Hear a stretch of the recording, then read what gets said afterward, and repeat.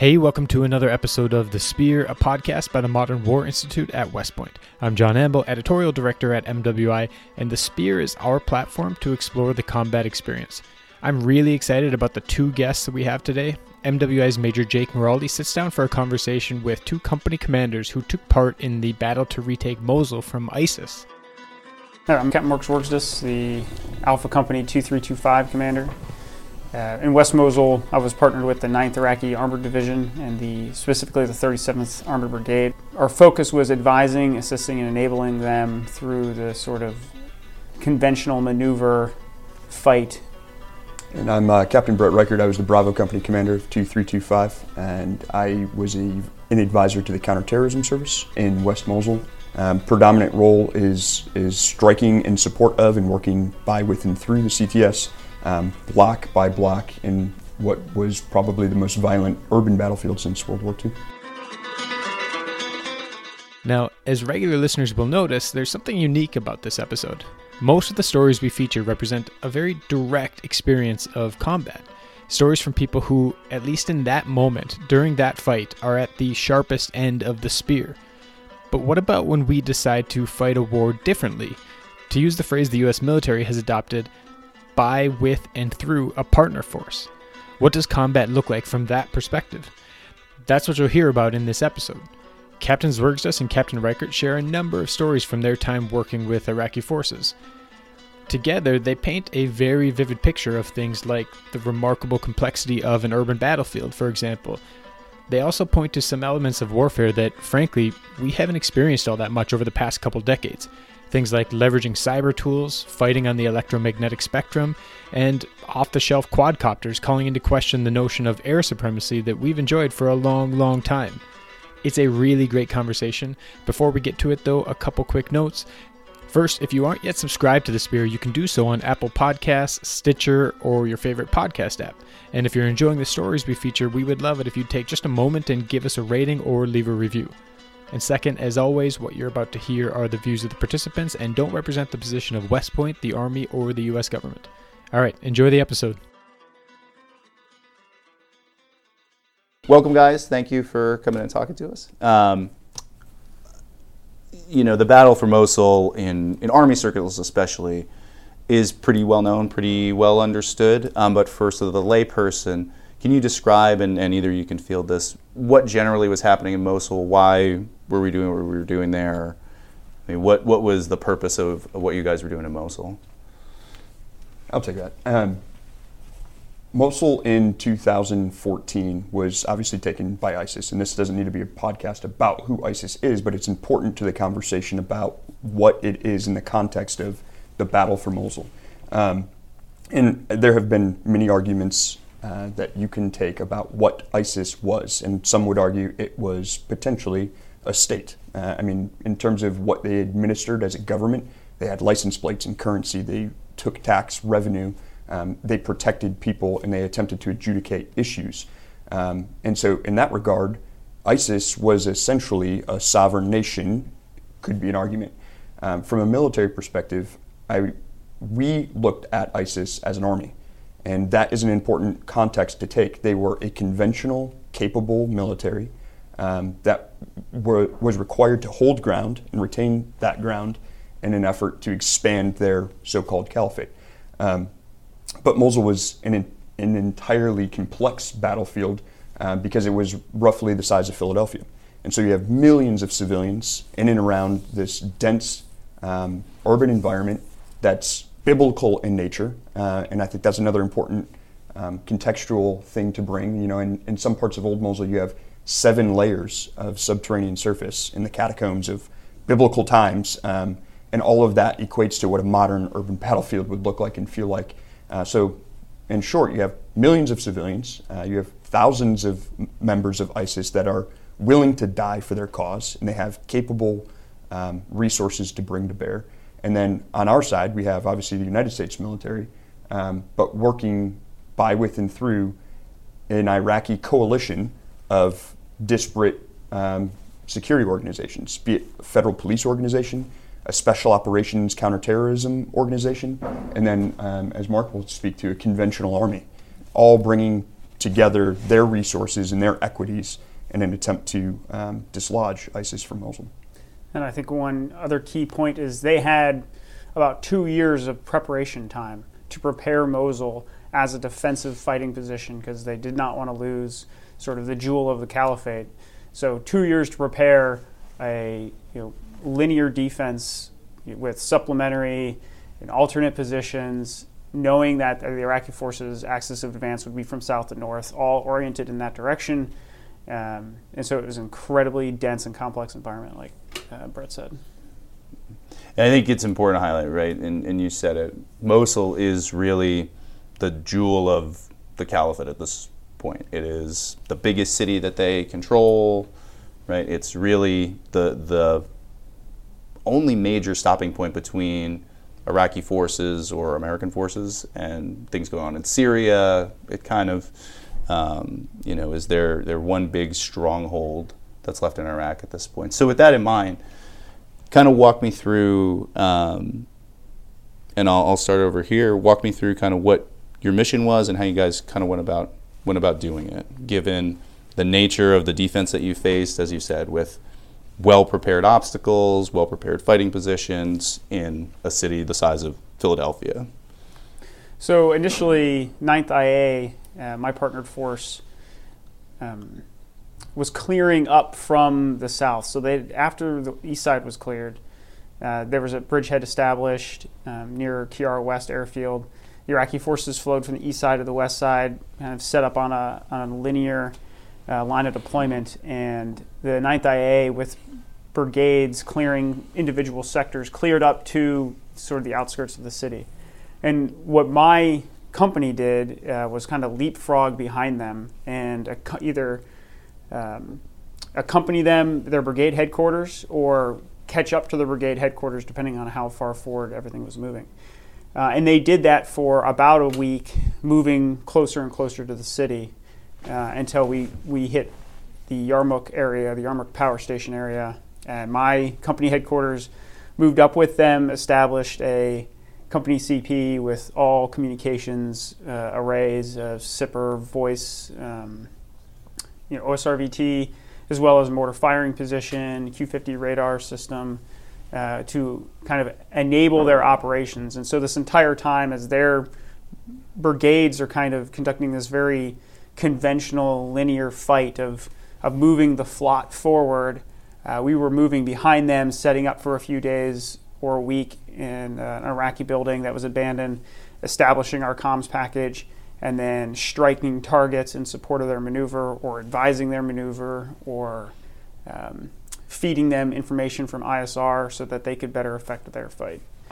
And that happened, and that worked for about 2 to 3 weeks until we got to the Yarmouk area.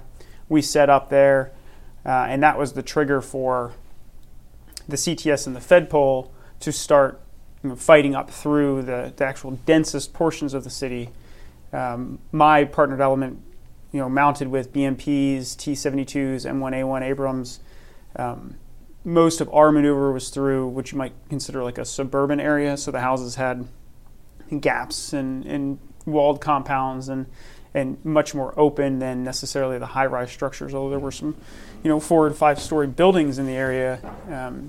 It was a little bit more sparsely or a little less dense than actual old Mosul was.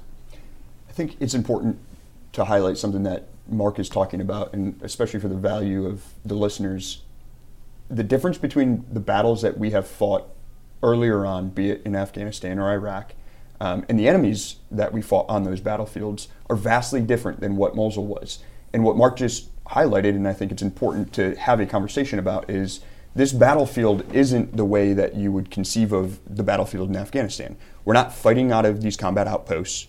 We're not company commanders moving forward and grabbing 7 Afghan partners and calling it a joint patrol. This is a symmetric battlefield. The geometry is as though you were walking out of a maneuver captain's career course brief, and you could take that overlay and put it on the map of Mosul. And it's important to recognize that, because when we say enable, it's more than just enabling the physical parts of that battlefield. It's more than just striking the targets in support of their day-to-day operations, we were also enabling their logistics. We were also enabling their ability to reconstitute their priority assets, be it blades or in the form of bulldozers, in order to berm up to combat against our VBID threat.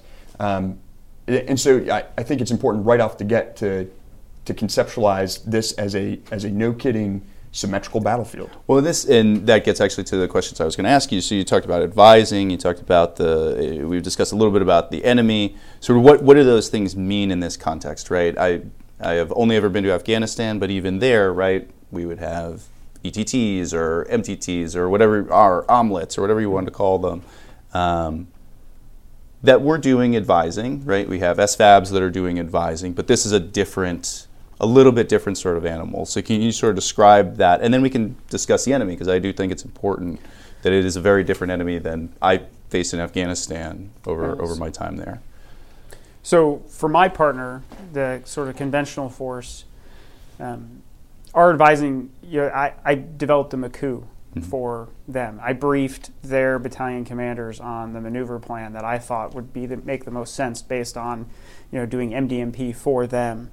As well as, the advising, which much more hands-on, I would either have the brigade commander in my talk, I would go to his sort of little talk, CP, or one of his LNOs. So we're on the radio with him constantly as he's maneuvering forces. Mm-hmm. He's got a battalion in contact saying, hey, I'm receiving contact from this location. If potentially, depending on which part of the fight it was, I could physically see it, or I could see it with some sort of sensor, or he would just call it up, and we would then either leverage a U.S. asset, try to advise on what we could or could not help him with, depending on what was in the area. So it was a very hands-on, in-depth type of advising, and for a while it was called A3E, Advise, Assist, Accompany, and Enable, and I think they changed that to just Company, Advise, and Assist. But I think the difference between an MTT, which is training, and what we were doing, which is more of a active advising, active enabling, and then to Brett's point, when they would have a vehicle breakdown, the advisor network, I would call up through my battalion command back to Baghdad of, hey, where are the parts for this tank so we can get it forward? How many AT4s are in inventory because they're out? So there was the active advising for combat, as well as the other warfighting functions such as sustainment that we were helping advise or helping enable. I think a pertinent analogy to use, especially for the listeners that are in the military, is imagine you're at a national training center, be it NTC, JRTC, and the network of advisors or your OC packages that you would typically have in a training environment. That's essentially the architecture of the network that we were. So imagine yourself as an OC, but now you not only have the OC capabilities and the inside communications platforms and the ability to see a situation more broadly than perhaps the person who's in contact as a leader, but now imagine yourself as an OC that has all of the capabilities of the Department of Defense at bear, and you're authorized to tell your partnered force really what's going on. And so what we're doing as a network of advisors up and down the chain of command and across broadly is we're garnering a better situational awareness for our partners, and then we're having a resource discussion as much as we are having a tactical discussion about, hey, Mark, you move your forces left, you're going to go and envelop a part of the city. CTS is going to go straight up the middle in almost a sort of frontal attack kind of way. This is the sort of dense urban terrain that Fedpol is doing to my right. How are we prioritizing rounds? Who is going to get the next bulldozer that we're painting black and putting armor on in terms of the sustainment resource fight, right? Is it going to be CTS, or are we going to prioritize some sort of asset to the conventional part of the fight? And how are we synchronizing this battlefield and then enabling it, not just in the physical environment, be it direct or indirect rounds, but also getting back to this modern battlefield concept is how are we also enabling them in the electromagnetic spectrum, in the cyber domain? Are we can we herd the civilian population away from the battle? And how are we delineating between deliberate intelligence-driven targets in depth and what the Air Force is capable of delivering in that domain, vice the dynamic targets that we're striking in support of day-to-day operations? And so the complexity of that environment and our ability to speak with one another on an advisor network in conjunction with our partners, I think just it's an interesting thing. So it's not, again, an MTT where it's how can we better train or equip the Afghan forces, or in this particular case, the Iraqi security apparatus. It's much more day to day. So before we move away from advising, I think something that's salient here is a discussion of who are you doing this with, and what I mean by that is you are advising a brigade commander. As an American company commander, do you have a staff? Do you have people who are there to support and run the logistics, or is that your XO doing that? Because again, in theory, right, that brigade commander has entire formations that are built to do those things and staff officers to run that you as a company commander don't have organic to you. So do you have stuff sliced to you? Do you have things available that are people and things available to you that are going to help support you running all those different advisory operations? So understanding that this was going to be our mission, we prepared for it before we deployed. And my company was plussed up with additional officers to be able to run that. So I had not only my platoon leaders and my XO, but I had the mortar platoon leader from the mortar platoon, and I had a couple other officers from across the battalion to serve as an S2 advisor, a S4 advisor, to be able to advise those pieces. Now, generally, we ended up I would take S2, S3, as well as the commander. My FSO would be taking fires. Sort of the logistics piece would be done as needed through my XO or my supply sergeant. But at the tactical level, at least for the Iraqi Army Brigade tactical level, they didn't have the staff processes in place that we would normally think of in a brigade combat team. It was a little bit more informal with their own interactions, talking to their higher headquarters. It was very commander-centric. The S2 would meet with us, and I would either pass information, he would pass me information. The fires lieutenant colonel for the artillery would kind of plan artillery, and then we would kind of refine his plan, and we would support with ours. So the staff processes weren't an issue because I don't think they were as mature in the Iraqi Army Brigade as we would think of as in a U.S. Army Brigade. And so not having a staff didn't hinder my ability to advise. So I'll transition. I'll go over here. And you were with CTS, which is a little bit different mission set. It's a little bit the forces you're interacting with function differently.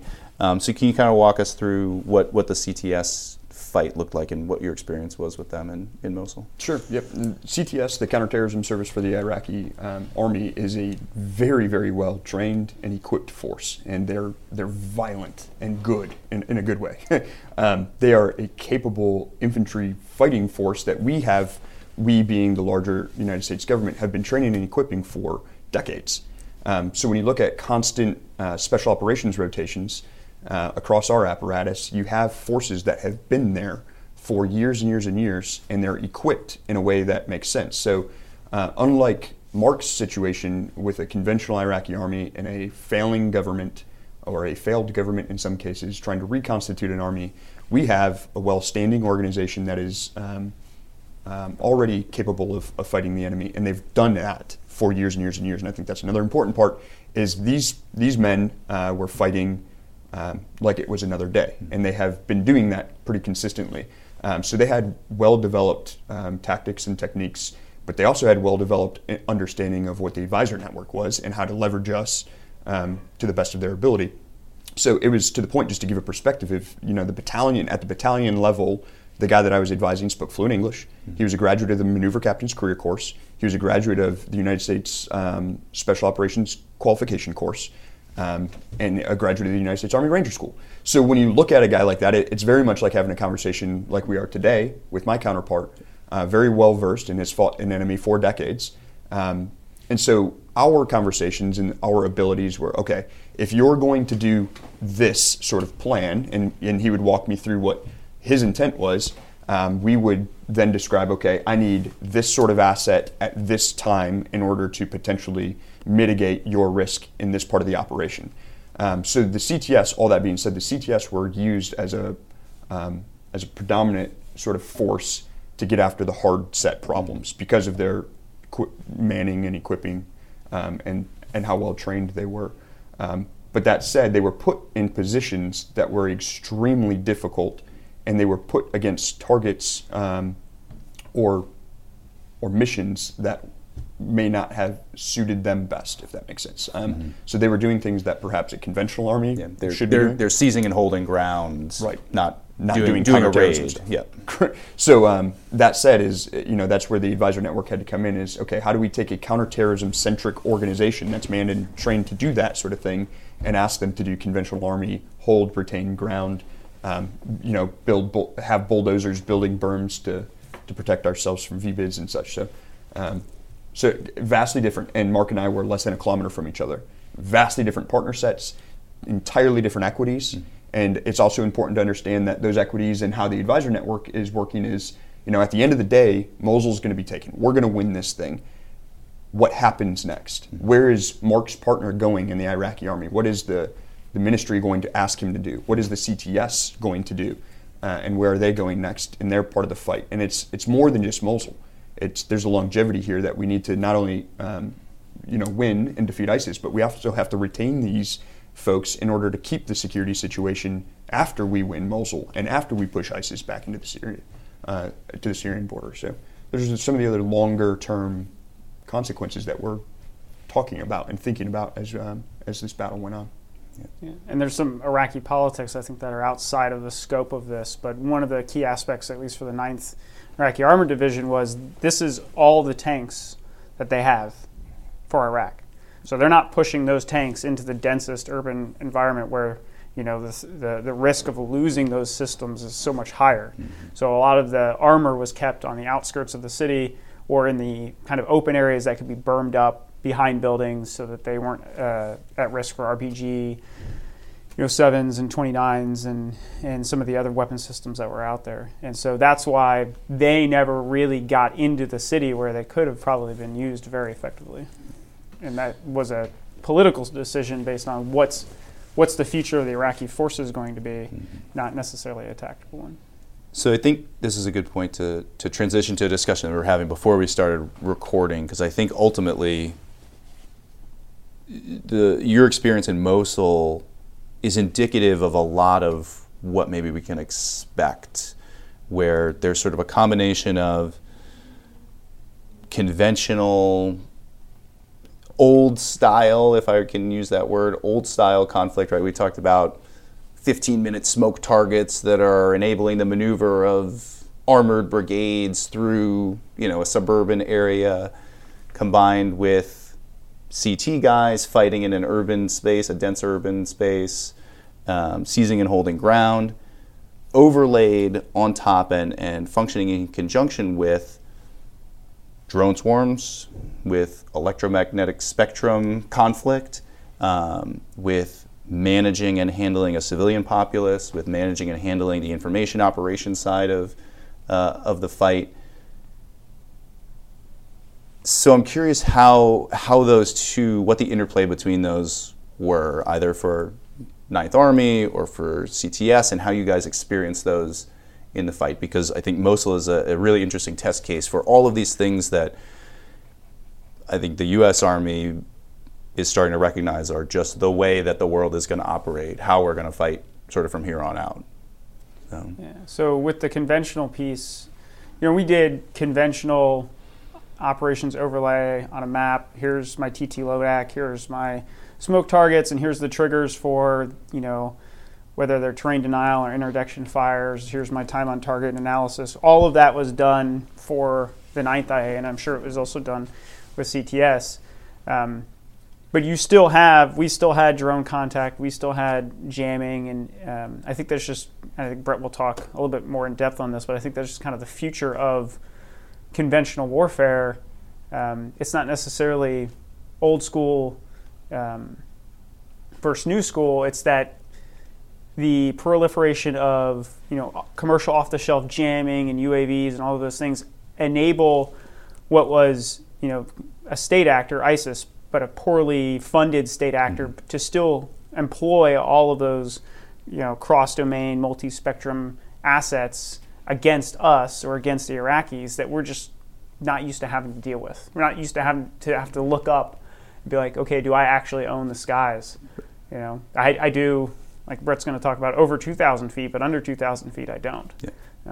And so I didn't see it as much on the outskirts with 9th AA. It was a little bit more conventional as we think of like maneuvering armor brigades, but we still had some of those. But it's additive, right? It's not Right. nothing that would have happened 50 years ago was missing from what you were having to do, right? Everything that you were having to do would have happened in 1945, but with all this other stuff on top of it, right?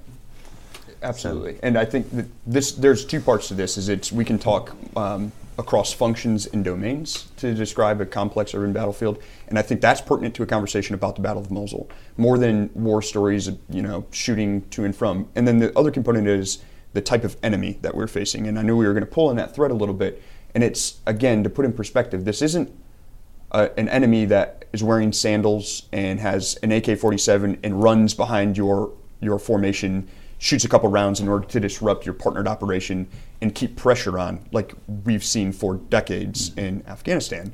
And that's a hard enemy to fight, no doubt. But what you see here is a not very well trained, partly, I guess, okay, equipped military, but the mindset of ISIS is an army, and it expands and it holds terrain, and because of that, you have a more traditional enemy, and certainly not a near-peer enemy, but like Mark says, is you have an enemy that's willing to meet you in forms of contact that we don't necessarily train for, and that we're not really cognitively equipped for as a force. And so when we go to JRTC or we go to NTC and we prepare for these sorts of battlefields, we're really good at talking about the direct forms of contact and the indirect forms of contact and non-hostile, be it civilians on the battlefield. And we prepare our formations and we prepare our leaders and soldiers to come into contact with the enemy in those ways. But what we learned in Mosul is that there's an entirely different sort of functions and domains that the enemy can bring to bear. Some of which, and I will pull on an anecdote to tell you, is with the counter-UAS, the UAS fight, is in the beginning days of our attack into West Mosul, CTS began their approach. We're going to attack this sliver of land, and we're going to start this urban battle. And today we're going to take 4 blocks. That's it. And we're going to stop, and there is a forward line. And so we approach that forward line, and we begin to fight ISIS. Rounds are exchanged. We bring strikes a little bit farther in depth in support of that operation, and we're striking dynamically in support of them. And then all of a sudden, we start hearing radio calls that there are DJI drones, quadcopter drones, commercial off the shelf, stuff that you can buy off Amazon for a few $100s. And it's interesting. It's for the first time, I'm a young leader, but for the first time, we're seeing something that we don't necessarily have air superiority anymore. This air supremacy, or the concept of that above 2,000 feet, like Mark says, probably exists. We have all kinds of platforms above head. But what we don't own is a sliver of altitude that's just above my head to about 2,000 feet. And what ISIS was able to do is use, the numbers aren't exact, but we approximate probably 10 separate drones flown by 10 separate people, but they did multiple sorties. And so when you have multiple sorties of multiple drones flying simultaneously on the same battlefield, the psychological effect that has on your organization is swarming, though it's not technically a drone swarm, but you have an effect of 30 plus drones. So we have Iraqi counterterrorism service saying, hey, I've got drones all over the place. I'm seeing 30, 40 drones, and they're flying all these sorties. And then the capability that ISIS was able to bring a little bit later on in the battle was those DJI drones are not just drones that fly with cameras on the bottom of them. They're able to retrofit 40 millimeter grenades, and now you have armed ISR, the same way that we would employ it. But what is important to draw out in this electromagnetic spectrum, in this sort of drone anecdote that I'm droning on about, is that we see a psychological effect, which I think is important, and it stopped the counterterrorism service in its tracks. And they come to us and say, hey, you're the United States government, you're the United States military, you have F-35s and F-16s and all these things that you bring to bear. Certainly you can do something to stop these drones. Our initial response was, we don't know what to do. Mm-hmm. We have capabilities in the electromagnetic spectrum, but I don't know that we can employ those in an offensive way. Mm-hmm. And so what we ended up doing was iterating and this innovation cycle at echelon, and we were able to take what the NFL uses, what the Kardashians use to protect their wedding from drones, what any international airport uses to protect their sort of territory from drones. We took that commercial off-the-shelf technology and employed it on the back of an up-armored LMTV, ratchet strapped that thing down, and then drove it into West Mosul the next day. And so what I was able to do in support of the CTS by, with, and through is while they're in a direct firefight, I'm moving an anti-counter drone system on an LMTV 4 blocks behind them, and I'm shooting lightning bolts around. Mm-hmm. And what I'm doing is attempting to detect and fix these quadcopters. I'm shooting in the electromagnetic spectrum jamming signals that are able to, at minimum, neutralize the drone, at best knock it off out of the sky, or at least get it to the point where the CTS can physically shoot it down. And then we grab that drone and we do some tech and intelligence with it. Mm-hmm. And now we're able to determine where all of these drones have both originated from and flown to, what their paths and sorties look like. Mm-hmm. And if you start necking that down and you can get into a targeting cycle that's about 20 minutes, what you're finding is ISIS is employing these drones the same way we do in order to create a combined arms effect. And so they're prioritizing their mortar and indirect rounds. They're showing VBIDs. Where do we need to prioritize our VBIDs? Because we only have so many of them. How are we going to employ those things? And what you see is ISIS commanders are co-located with these drone operators. And so if you can get that targeting cycle down, where can I neutralize it in the electromagnetic spectrum, grab that drone, get some intelligence off of it, and strike said target, all of a sudden you're inside of the decision space and you're affecting the decision calculus of ISIS leaders and you're fracturing their network. Now the VBID driver doesn't know where to drive. The mortarman, though he has the resources, the tube, and the rounds next to him, doesn't know where to shoot. And the 3 to 5 man infantry squad that's in a well-prepared defended position doesn't necessarily know if those enablers are going to come to the battlefield. And so now ISIS, is a little bit more concerned about, can I, in fact, fight this peered enemy, the CTS, or be it a conventional Iraqi army? And so that we got them back on their heels. And that's when we exploit. And that's when the CTS starts driving forward. The point of that whole anecdote, though, is to talk about the modern urban battlefield is far more than AK-47s, direct fire and indirect fire, and civilians on the battlefield. It is the electromagnetic spectrum. It's what we're doing in the cyber spectrum. It's how information in that environment is affecting civilians and where they're staying and where they're migrating to, and the flow of those civilians. It's far more complex than what I think we give credit to. It's far more complex than what we're able to train to currently. And so those are some of the anecdotes that I think are important to drive out. And I think just another key point is in Mosul, you could get 40 gigabytes of data for your Roshan phone for $40.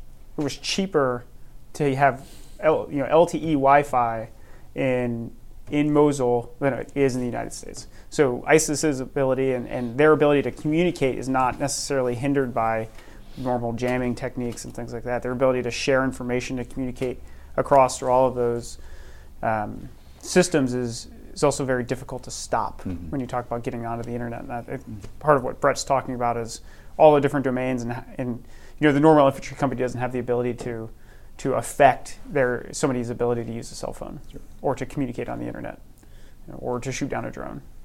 And one of the other aspects we saw was just there's a little bit of chemical warfare as well, small scale chemical warfare, use of mustard and chlorine, mustard munitions. Another thing that while we talk about and we kind of train for, something you really have to be prepared to execute, because when the time comes that you need it, it's a very emotional event. So. Well, and again, I think what's really interesting about this discussion in particular is again the additive nature of it, right? So your anecdote about the drones is great. That's absolutely something that we need to be able to train for. And underneath that, it still is people have to go from building A across a street, breach whatever obstacles are either in the street or at building B, get into building B, kill people inside, set up defensive perimeter around building B. All those things that would normally happen still have to occur. You can't stop training small unit tactics. You have to train small unit tactics and then add on everything else on top of it. Plus, and we haven't talked to this point yet, right? Moving from building A to building B, maybe doesn't happen across the street. Maybe it happens in a subsurface structure, or maybe there's a supersurface way to move from building A to building B, or right. So there's all these different dynamics that are interplaying with each other that make the battlefield so much more complex. So I guess the question I have for you guys is, given that, as we've said a couple times, right, officers of my generation, well, I won't speak for officers of my generation, I have very limited personal experience in that sort of environment. So I'm curious how well we are adapting and handling that sort of fight with the levels of complexity. Because again, I never went to Baghdad in the early stages of the war, but even in a place like Baghdad in the 2005, 6, 7, 8 sort of time frame, the level of complexity seems lower, and the type of enemy that you're facing within that level of complexity, environmental complexity, seems different. So how have we handled and how are we adapting to fighting in that complex space against an enemy that is a more sort of conventional, more potentially deadly threat to us?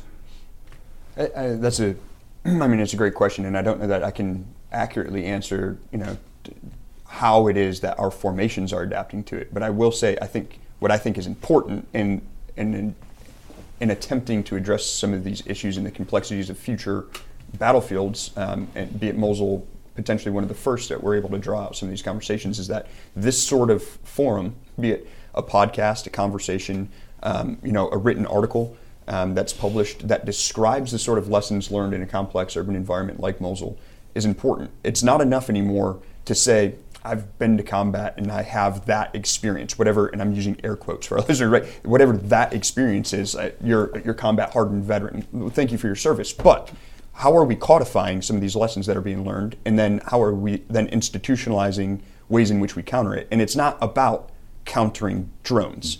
It's not about, dealing with millions of civilians in terms of a material solution. The point is, it's something you have to consider. And it's a domain or a function that isn't in the back of your mind, and it's not secondary to your direct firefight. It is, like you've said, additive in nature. And it's important now for our leaders and our soldiers to understand that you have to be experts at the basics. But those basics are changing to a degree. And I know that's probably a controversial statement. Those basics are changing. How is that the case? But you shoot, move, and communicate. But to this point, you shoot, move, and communicate in a paradigm that we're talking about in the physical environment. What I just described to you, though, is shoot, move, and communicate in an electromagnetic environment. And it's the same thing. The basics apply. I need to take now what was a defensive sort of counter UAS system, and I need to use it in an offensive way. And I need to shoot things that you can't see in a spectrum that is all around us and in a complex environment in order to affect the cognition of my enemy. In addition to protecting myself with physical assets. And so I think it is now pertinent for conversations to be taking place to say, doctrinally, what are the basics that we have always talked about?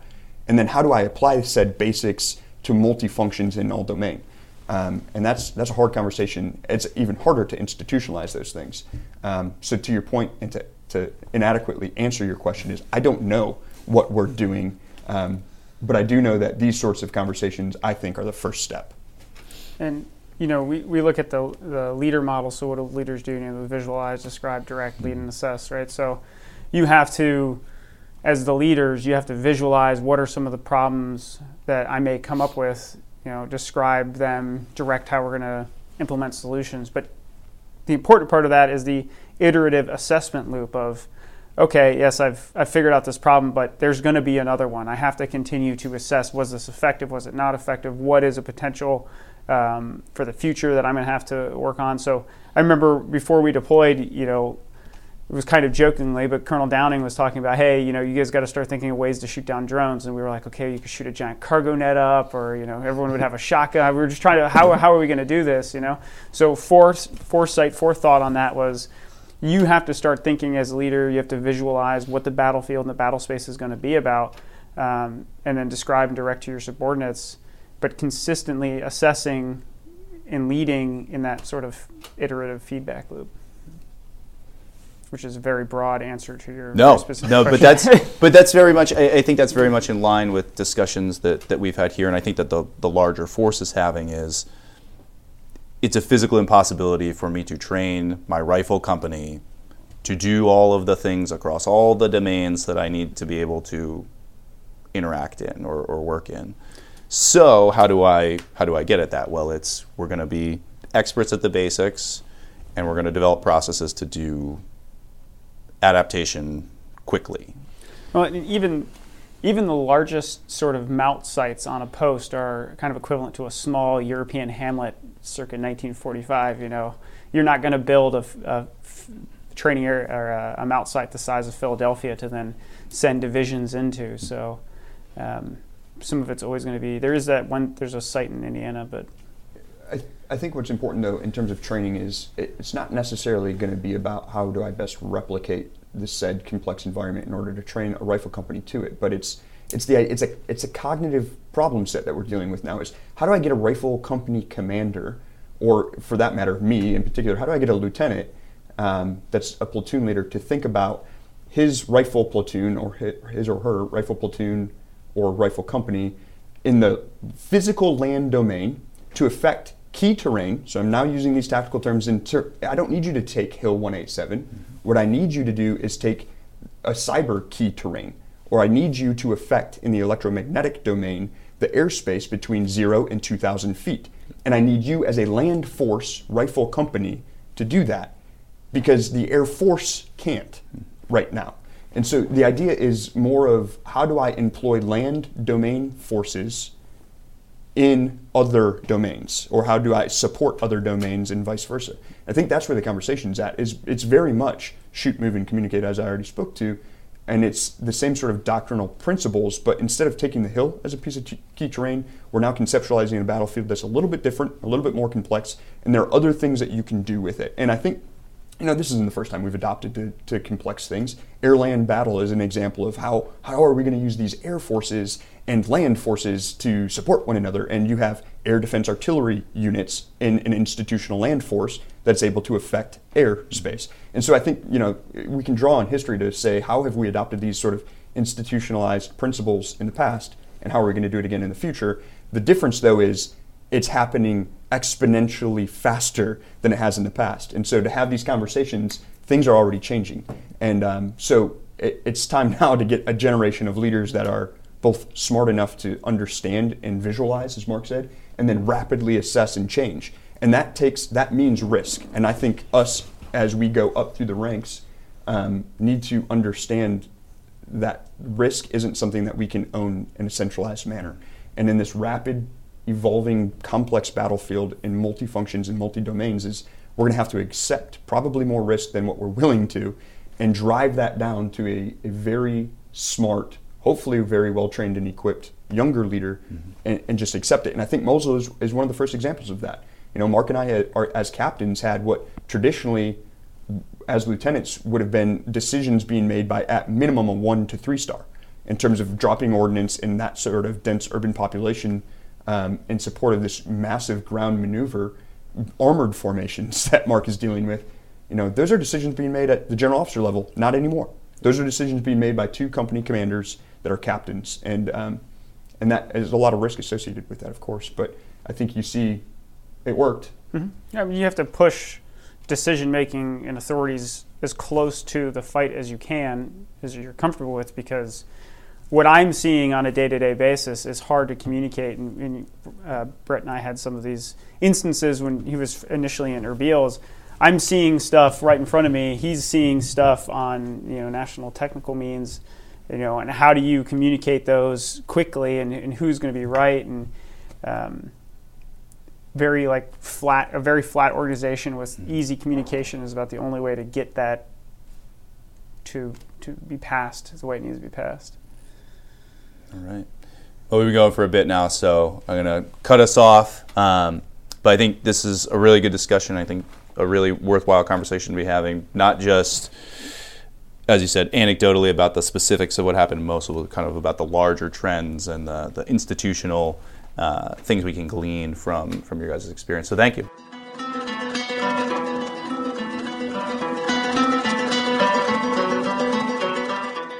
Hey, thanks for listening to The Spear. One last thing before you go. If you aren't yet following MWI on social media, you can find us on Twitter, Facebook, and LinkedIn. It is a great way to stay up to date on what we're doing so you don't miss any of the new articles, podcasts, and research we're publishing every day.